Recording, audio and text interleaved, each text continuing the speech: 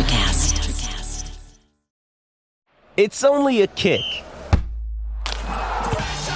a jump, a block. It's only a serve.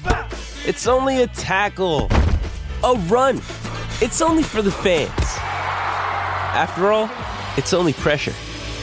You got this. Adidas.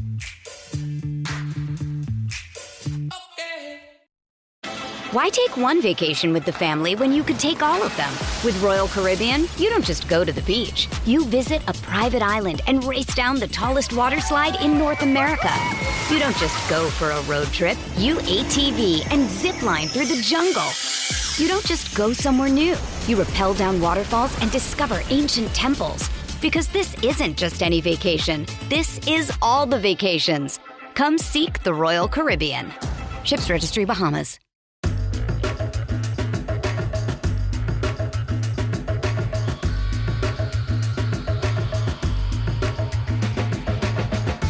This is Entrepreneurs Exposed, where we speak with all kinds of founders and creators doing amazing things in business and beyond. Listeners, you can now support the continued growth of the show. Go to glow.fm/E2 for more info. That's glow.fm/E2. If you enjoy the content we're producing here and our show is part of your podcast routine, check it out. We certainly appreciate the support.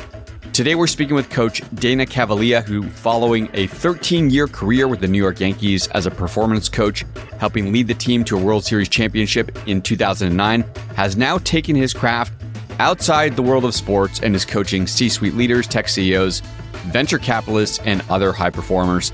In this episode, we chat about Dana's experience working with the Yankees, of course, and being alongside the greats such as Mariano Rivera, Derek Jeter, A-Rod, and others, the unique culture and lessons learned from that 2009 World Championship team, the power of clarity, confidence, and conviction, lessons and tips from Dana's book, Habits of a Champion Team, and much more. So with that, let's get to it. Here is my very enjoyable, very insightful chat with Coach Dana Kavelia. Enjoy. Of all the folks that we've interviewed, I mean, we have had coaches in the past, but nobody with a background as interesting as yours, I have to say. So you spent, many, many years with the Yankees. You were a director of performance with the team. In 2009, you won the World Series with that team. So you spent tons of time around some all-time greats, Derek Jeter, Mariano Rivera, Robinson Cano, and others. We'll talk a lot about that experience. But before we do that, the story behind how you got into the organization actually starts with you as an unpaid intern. Is that correct? Yeah, pretty much. That's how it all began. I actually decided, I'm from New York, and I decided to go to school down at the University of South Florida in Tampa. I strategically chose that university because that's where the Yankees have their spring training every year. And I said, well, if I'm close to it, I got a better chance of being involved with it, meaning the team. And growing up in New York, I was always a big Yankee fan. The story goes, there was a spring training practice in early February, and I decided to take a drive over to that practice and sort of watch the team play. And I was on the other side of the fence with a camera phone, taking pictures and sending it back to my friends and family up in New York. Later that day, I went back to my internship that I had also. I was doing an internship at the time with the University of South Florida football team in the strength and conditioning department. And the head strength coach there, called me into his office and said, hey, I just got a call from the Yankees head strength coach, and he's looking for someone to hand out waters, hand out towels, and basically clean the place while he's out on the field. Would you have any interest in that? And I said, well, as a matter of fact, I just got back from there. I'd have tremendous interest in that. When do I start? And he says, you start tomorrow. So I end up going back to the field the next day in my beat up old car that I was driving at the time. And the day before, I parked a mile and a half away because I couldn't afford to park any closer. And this particular day, I had a spot reserved for me up front. I walk in the main office. They throw a credential around my neck, C for clubhouse access, F for field access. They throw me in Yankee gear, and next thing you know, I'm in the middle of that field I was taking pictures of a day earlier, and that's when my journey really got started in professional sports. So I was 19 at the time when that whole thing started, so it was pretty cool. That's so young. I mean, did you feel a bit starstruck at the time? You're wearing the pinstripes, you're out in the field around these guys, you're a baseball fan yourself? I did for the first couple days. And when I was asked to come back and come back again and come back again and come back again, I realized that I had a great opportunity. And I could either sit there starstruck, or I could get to know the stars and then begin to create and show value. And that's what I did. At the time, I always say I knew nothing. I really didn't. I was just getting started in my professional career and in my professional journey. I didn't know a whole lot at all. I was enthusiastic. I was passionate. I was excited to learn. And I always tell the story. This is back when core training was just sort of becoming a thing, and functional training. So I sort of had this competitive advantage because I was young and I was very open. I wasn't fixed on anything yet. So I would literally go home and put together routines. And when the head guy would go out on the field and a player would say, hey, could you take me through some core? Can you take me through some functional work? I would just pull out my notes from the night before and I'd take players through different things. And I started to build really some personal relationships, but also some good personal equity too. And that actually is what helped me out, because about a year or two later, I was still interning for free, but they hired a guy in front of me and they gave him like $1 million+ deal for 3 years. Anyway, I was his assistant and they ended up firing this guy about a month into the season. And I had to jump in at a young age, and I became the head guy right there. I started as an interim head coach. But what helped me drop the interim title was the fact that a lot of the players went to bat for me and just sort of validated the work that I was doing and the enthusiasm that I had to do that work. You know, you talked a lot about these habits of successful people. We'll get to your book in just a moment, but one of those habits is knocking the bully over and facing your fears. So what was the internal self-talk going on at the time? Was there any bit of imposter syndrome going on? Listen, I'm going to tell you something real quick about self-talk, imposter syndrome, and all of that. I still have it, and I think it's one of those things that I will always have. I think many of us deal with it. I coach some very successful leaders that have cashed out their businesses a couple times. They have no reason to have negative self-talk, especially in the business space, and they still have it. So I think in a way, it's just part of the human experience, or the high achiever experience. We always feel like we could be doing more, we could be better, we should be better. But as much as we push ourselves and beat ourselves up, we also have to remember that we're all in this journey, right? We're all on a journey, we're all in the fight, and all you can do is your best. I wrote about that on actually LinkedIn today. I said, you just got to do your best. And for some people, many people, we've never taken the time to define what our best actually is. So if you could define what your best is and then go do that, it helps with that imposter syndrome. It helps to better the self-talk, because you can rectify the self-talk by asking one question. Did I do my best? And if you answer yes, then you're good. And if you answer no, get back to work. For me, in my journey, in coaching others and coaching myself, it's always that internal dialogue and that internal jam that has to be right. And I use questions to get it right. What types of questions beyond asking whether or not I've done my best can someone ask themselves if they want to go deeper on this?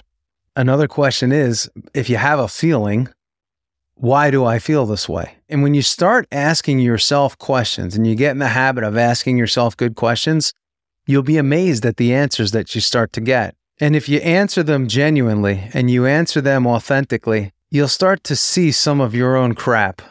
And you'll start to see and hear the excuses that you tell everybody that you don't make and that you don't have. You'll actually start to discover them. And again, for some people, they're like, I don't make excuses. I'm not a victim. I don't believe in loser talk.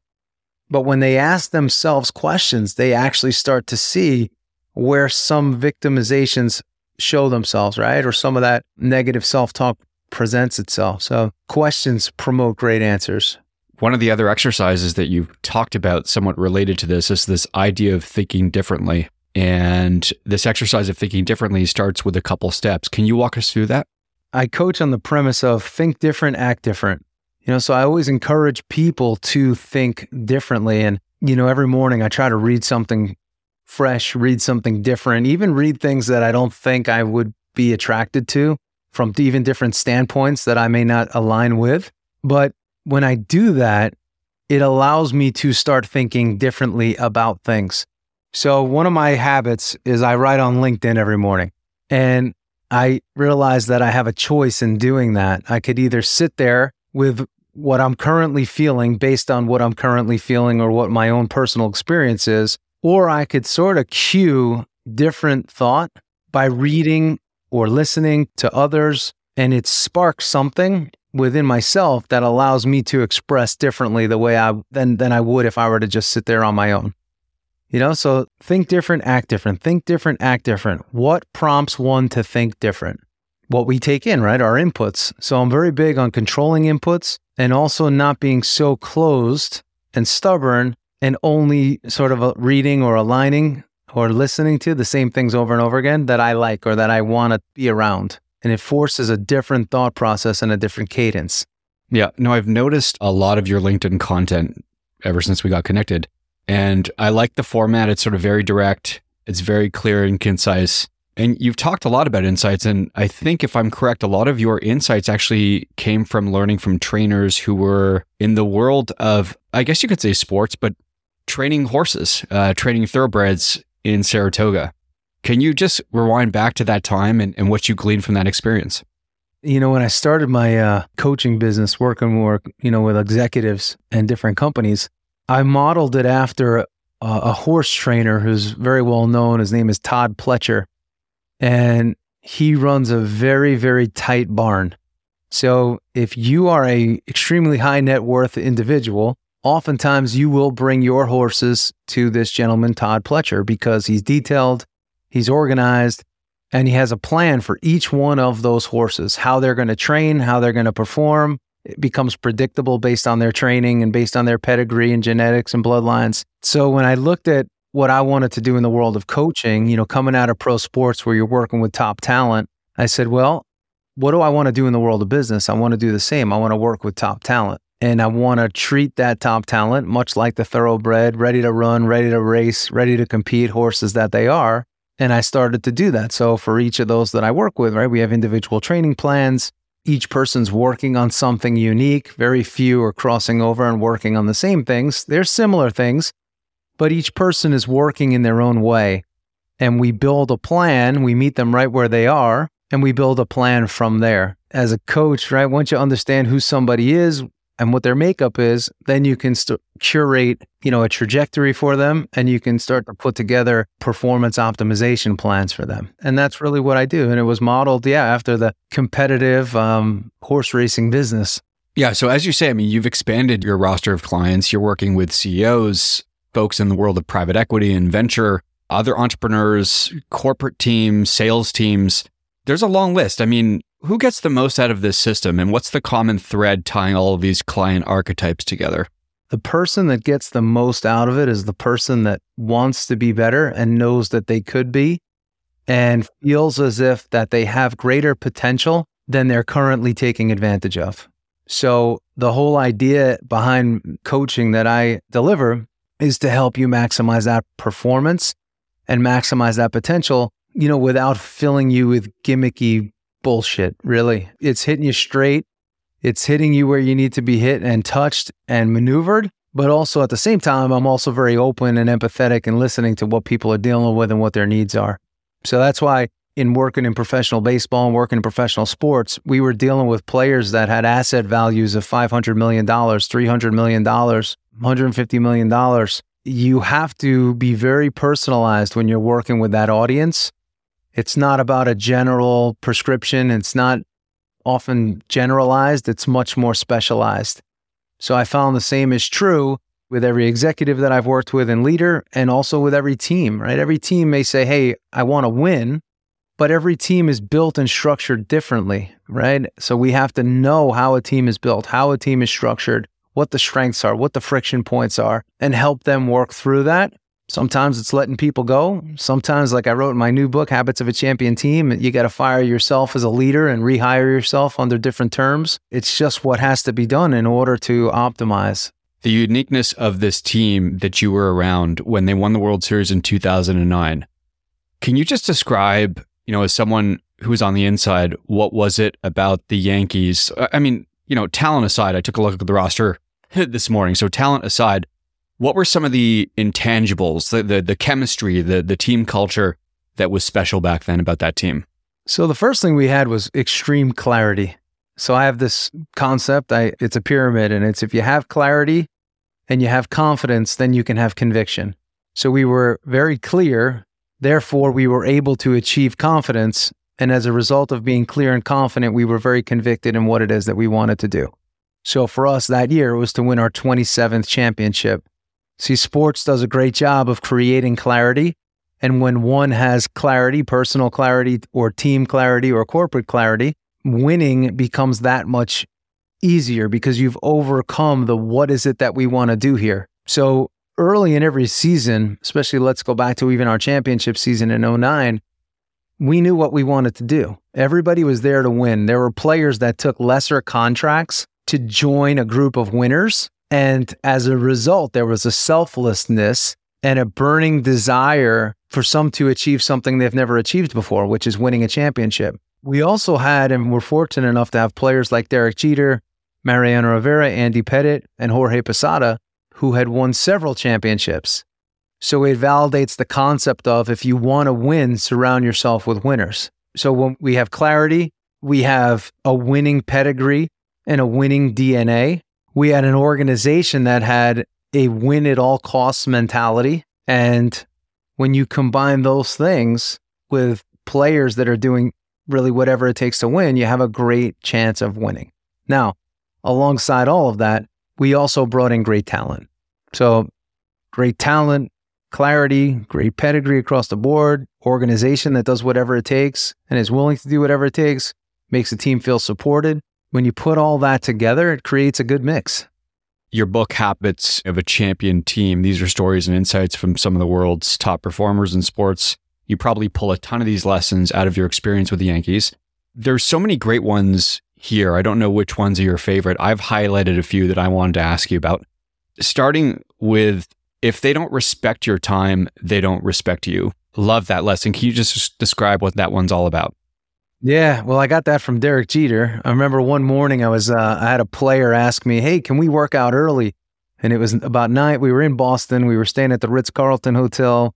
And I'm in the gym waiting for this player at, I want to say it was right around 10 a.m. That was usually our start time, 10 a.m. 10:15 comes, 10:30 comes, the player's not there. 10:45, I'm supposed to work with Derek Jeter, and he sees that I'm there. He says, what are you doing here so early? I said, well, I was waiting for so-and-so.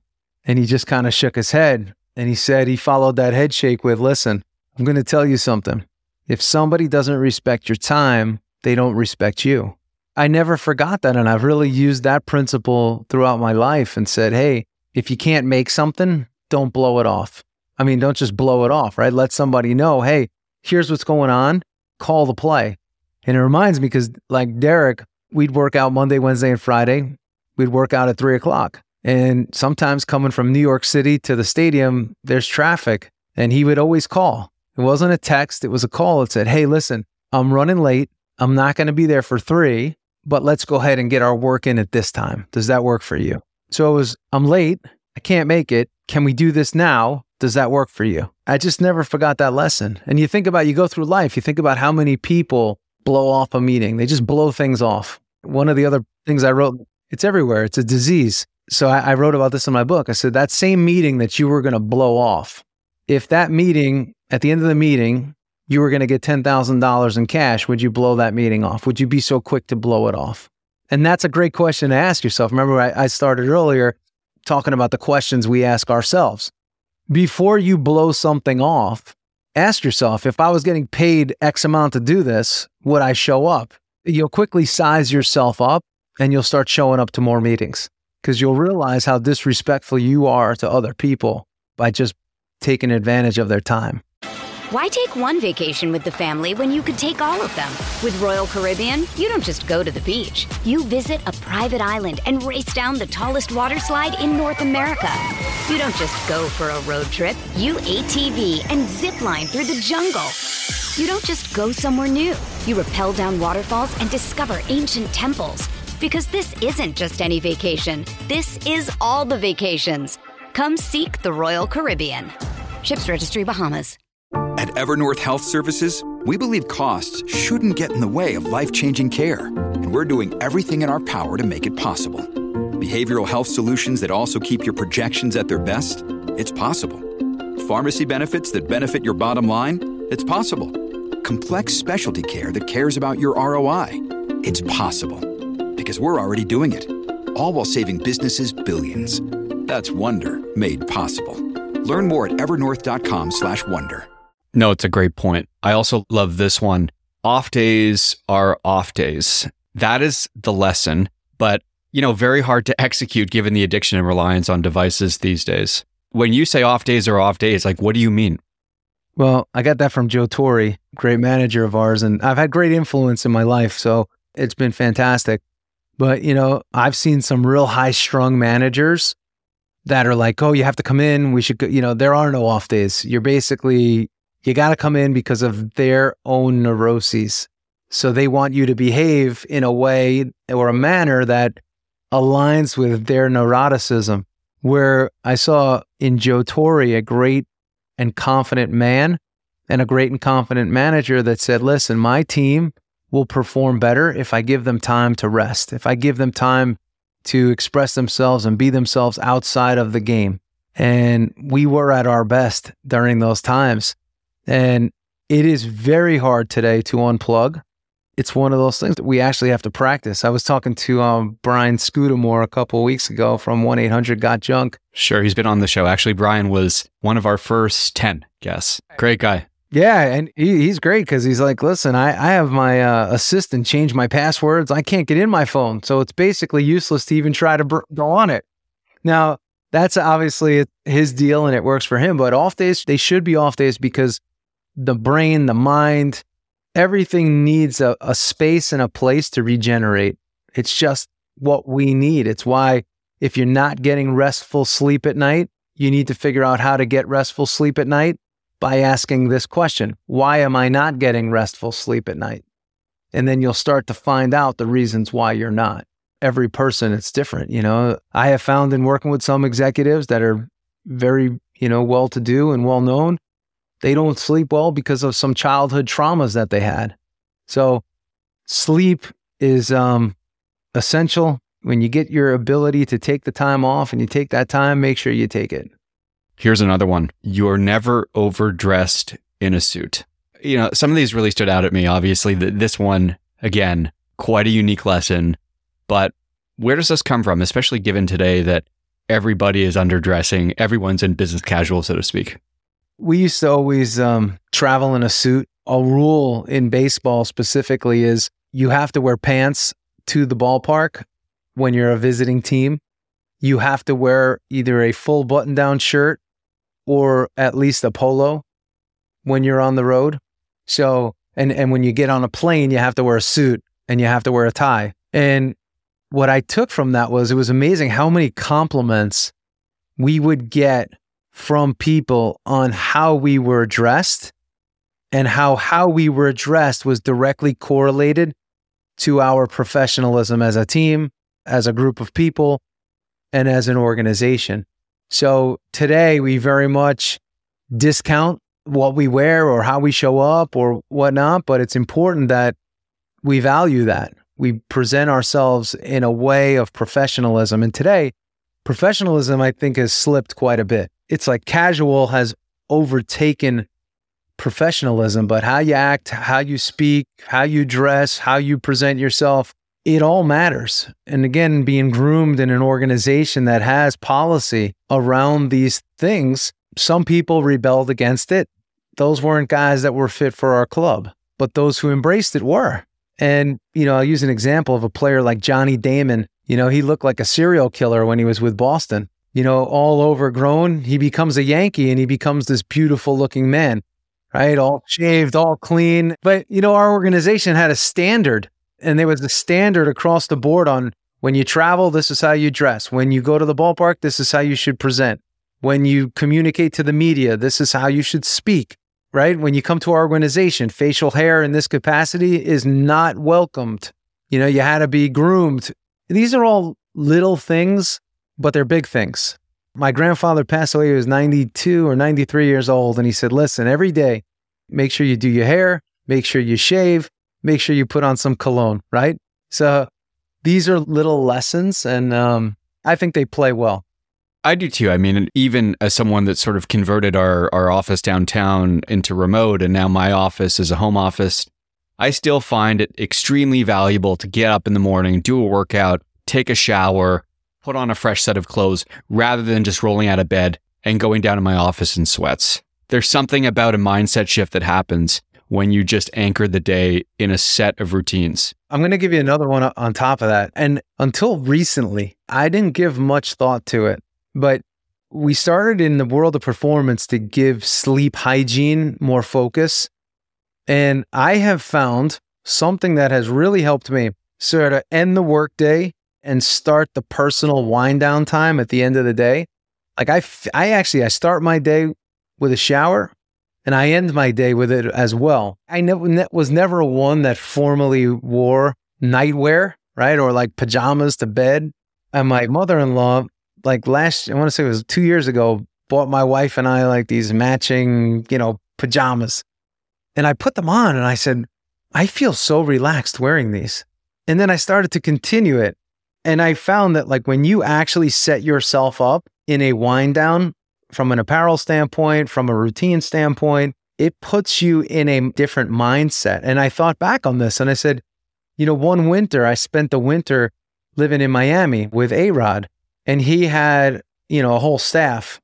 But one of the things that he did that I found was absolutely amazing was he had around 7 o'clock as the sun was sort of setting, he had turn down service in his own home. The lights were dimmed. The music that was playing was much more aligned to physical and mental relaxation. There was no TVs on and no blue light of any kind. And you just sort of wound down and chatted and you were ready to just go to bed. It was kind of a cool thing to see what would be practiced in a 5-star hotel practiced in somebody's home. Look, as someone that's struggled with sleep in the past, I have a great deal of respect for these hacks and they work. I remember CC Sabathia, one of our players, was having an issue like winding down after the game. Now, he's 6'7", he's a big boy. And I said, see, have you ever thought of taking a hot bath after a game? Because after a game too, like you shower after a game, you go to dinner and you're still wired because sport is a night business. And business in general could be a night business too if you have to cater to clients or whatnot. And he said, no, man, I've never done that. And he started to actually take baths and use the bath salts that were in the hotel.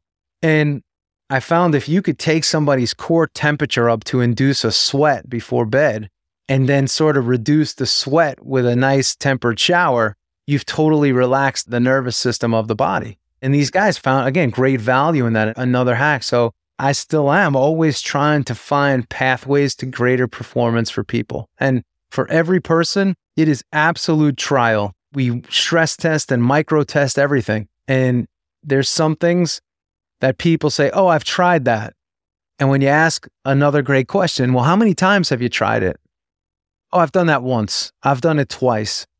So I have a rule that whatever we micro test, it has to be a minimum of 2 weeks of consecutive testing before you can make any basis of opinion on it. Speaking of pathways to performance, nutrition is an area that is critical, and you've talked a lot about nutrition in the past. This concept of the perfect plate, which I actually watched this morning, you have a formula for this, but just describe what is the perfect plate? And also my follow-up question to this is, has your formula for the perfect plate changed over the past, 4 or 5 years since you came up with this? Well, when I came up with the perfect plate, again, I come from a professional sports background where I'm working with players that come from all different income levels. They come from all different parts of the world. So how do you create simple, functional, and useful strategies for them? So what I did was I literally would draw a circle and I say, here's your options. I'd draw a line down the middle. And I'd say on one side, you got a protein. On the other side, you got a vegetable. Or we could split the vegetable side in half and we could put a fruit there as well. So it was a way for players to get good, clean food, clean energy, and be able to make good, fast decisions. Now, with players, too, we did supplement. We did use some protein supplementation, certain brands that we found to be, less invasive on the gastrointestinal tract. And we would also utilize carbohydrate accordingly as well from very clean, dense sources. I was trying to simplify nutrition for people in the most simple way. I actually still use that formula. We can get as intensive with it as possible. It's actually, if you think about it, in many ways, It has elements of paleo nutrition. It has elements of keto, as long as you're managing the type of vegetables and starches that you're taking in and the fruit intake. But it was a way of eating and a strategy that would allow you to have consistent energy without the dips and without the constant desire or need for caffeine stimulation in order to have higher energy and higher performance value. Can I ask you about your stance on caffeine? Do you believe that there is a healthy way to have caffeine as part of your routine? Clean coffee, good quality espresso, or are you anti-caffeine across the board? So, our players would constantly want to have energy drinks, right? They'd always be going towards Red Bull. Like Derek Jeter was one of those guys at Red Bull. And then it was almost causing like a reflux situation. So players would ask me all the time, hey, what can I do for energy outside of eating and improving the way in which they eat? I find most people have energy deficits because they suffer from mild dehydration. So we would get their water intake way up. So we knew that the hydration was there. And then what I would do is I'd have a chef or a prep cook, he'd put shots of espresso out before the game. So players would actually have espresso shots as a caffeine-based stimulant versus, say, some synthetic, energy drink. My stance on caffeine is this. You have to know how you personally react to it, what your window is in which consumption of that caffeine has a positive effect and isn't carrying over into the evening time. And you also have to know what kind of a person that you are. If you're a redliner, someone that is always just hot and ready to go, caffeine could really stimulate you in a negative way. Where if you're somebody that is a little toned down and caffeine lifts you a little bit to give you a boost, that's positive. So for me personally, I have to ask myself again another question. Before I have my coffee, it's like, hey, how are you feeling? If my energy is good and I'm feeling even like a little like already I have some pop, caffeine throws me into a negative cycle. I get almost jittery to the point where it's anxious and I feel like nervous. That's not a performance enhancement tool at that point. But then there's days when I'm very calm and I use it strategically, then it's fine. But for every person, there's a different reaction. Even alcohol, I don't drink. I'm not one of those weirdos. I never drank really. But I find that alcohol for me acts as a stimulant versus, something to reduce arousal. That personalization element is so important. Dan, I got to ask you about the world of coaching now. There's lots of folks that are probably currently being coached who are listening. And if not, they're certainly interested in understanding a little bit more about what coaching means and obviously how to source the right coach. And you have written about this and you say, quote, the coaching world is filled with hacks today. And I'm paraphrasing. Many corporate dropouts took a weekend certification and are now trying to coach and focusing on pure fluff, end quote. So what kinds of questions can someone ask a prospective coach when vetting for fit and the ability to deliver value and results, given this world that is so noisy? I think a big question is understanding how that person sees the world. Like, how do you see things? Or how would you handle this situation? What are your experiences? Or what led you to coaching? The reason I wrote that statement that you just read is because there's a lot of coaching theorists out there. Coaching has a very low barrier to entry. If you want to be a coach, you could just put your shingle up and says, I'm a coach, and say, I'm a coach. And you can go ahead and market the heck out of yourself and be a coach. That doesn't mean that you're good. It doesn't mean you're effective. It doesn't even mean that that's your passion. It's oftentimes, I've seen a lot of people use it as just a way to make a living outside of doing what they were formerly doing. It sometimes is a segue career. They have a corporate job. They say, I want freedom. I want autonomy. I don't want to be in a corporate bureaucracy. I'm going to go be a coach.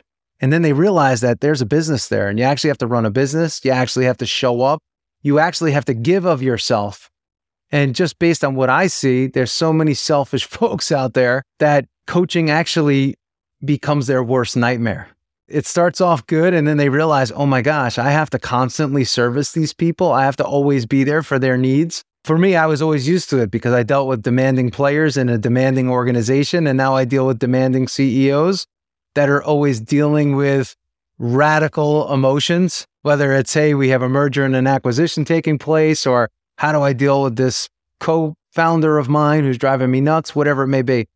So you got to just make sure that the person that you're working with, there's alignment, and alongside alignment, that person is not afraid of you. I'm fortunate because I had a career before going into private coaching. So I do the private coaching because I enjoy it. You know, I don't feel the same pressure of like, I got to get 5 clients this month in order to keep the lights on. So I have found that I'm not afraid to wrestle these alligators. So if a high profile CEO comes in or a big organization, there's no intimidation in that, like, oh, well, they could just stop paying me at any time. I don't really care. I want to make you better. And that means I got to push you. I got to challenge you.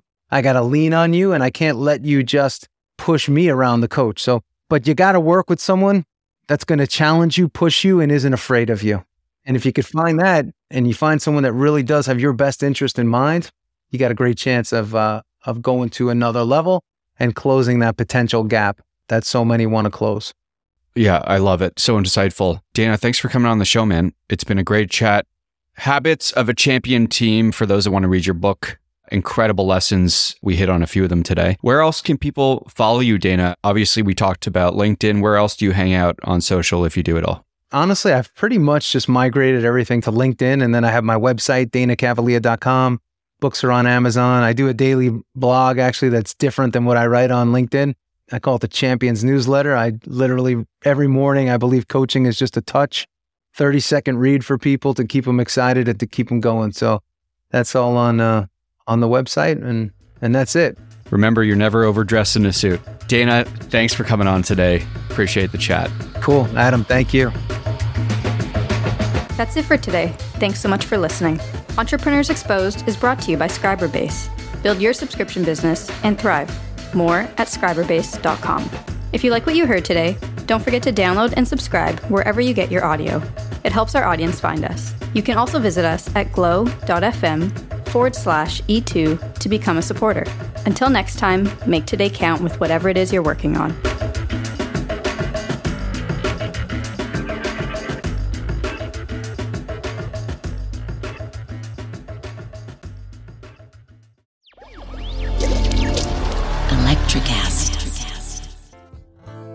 Welcome to Tuning Into Sound Wellbeing, where we harmonise your mind, body and soul. I'm Amanda, your sound therapy expert. And I'm Stephen, the curious explorer uncovering the mysteries of sound. Together we explore vibrations, frequencies and the power of sound therapy and tuning forks. Discover ancient wisdom, reduce stress and tune into a healthier life. Subscribe to Tuning Into Sound Wellbeing today. Hi, I'm Lessa Gadet, host of her Extraordinary Life by Design podcast, where we celebrate women who are shaping their lives one extraordinary day at a time. I speak with women from all over the world about what they do and how they are passionately pursuing their dreams and creating meaningful impacts on their communities. So come join us and learn about all there is to learn about these extraordinary women. Electricast.